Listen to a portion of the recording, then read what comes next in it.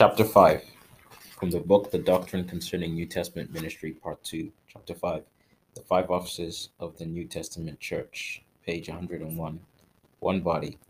The fullness of God dwells in the Lord Jesus Christ, Colossians chapter 2, verse 9. And from his fullness we all receive grace upon grace, John chapter 1, verse 16. The church is his body, the fullness of him that filleth all in all, Ephesians chapter 1, verse 23. God gives to the members of his church various gifts to minister to one another and to present Christ to a lost and dying world. Although these gifts are varied and each member is different, the body is but one, as God is one. Now there are diversities of gifts, but the same Spirit, and there are differences of administrations, but the same Lord.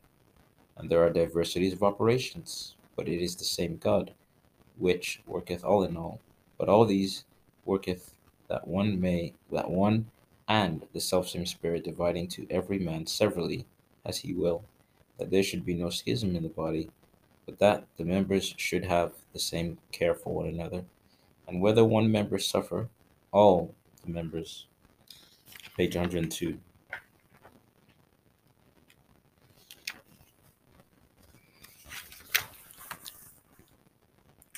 Suffer with it, or one member be honored, all the members rejoice with it. And God hath set some in the church, first apostles, secondarily prophets, thirdly teachers, after that miracles, then gifts of healings, helps, governments, diversities of tongues. 1 Corinthians chapter 12, verses 4 to 6, verses 11, 25, 26, 28. Perfect in one.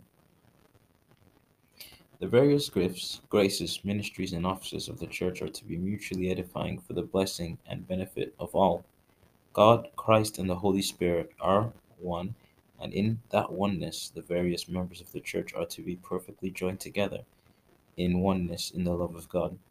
And the glory which thou gavest me, I have given them, that they may be one, even as we are one.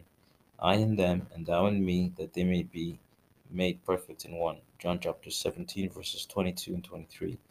The Holy Spirit baptizes all of us into the body of Christ and sheds abroad the love of God in our hearts. In this love we are to serve one another and grow together into his fullness, that Christ may dwell in your hearts by faith, that ye being rooted and grounded in love may be able to comprehend with all the saints what is the breadth and length and depth and height, and to know the love of Christ which passeth knowledge, that ye may be filled with all the fullness of God. Ephesians chapter 3, verses 17 to 19. Knowing this to be the heart and mind of God, true servants of page 103, God dedicate themselves to this task and encourage every member of the church to do likewise.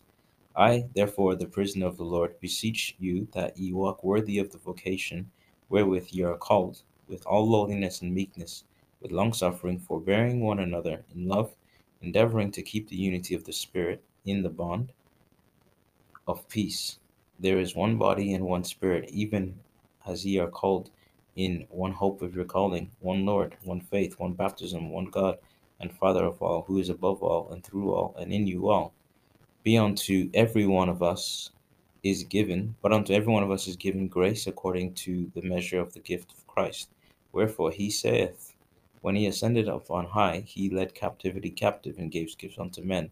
And he gave some apostles, and some prophets, and some evangelists, and some pastors, and some teachers, for the perfecting of the saints, for the work of the ministry, for the edifying of the body of Christ, till we all come in the unity of the faith and of the knowledge of the Son, unto a perfect man, unto the measure of the stature of the fullness of Christ, speaking the truth in love, may grow up into him in all things, which is the head, even Christ, from whom the body, fitly joined together and compacted by that which every joint supplieth, according to the effectual working in the measure of every part, maketh increase of the body unto the edifying of itself in love.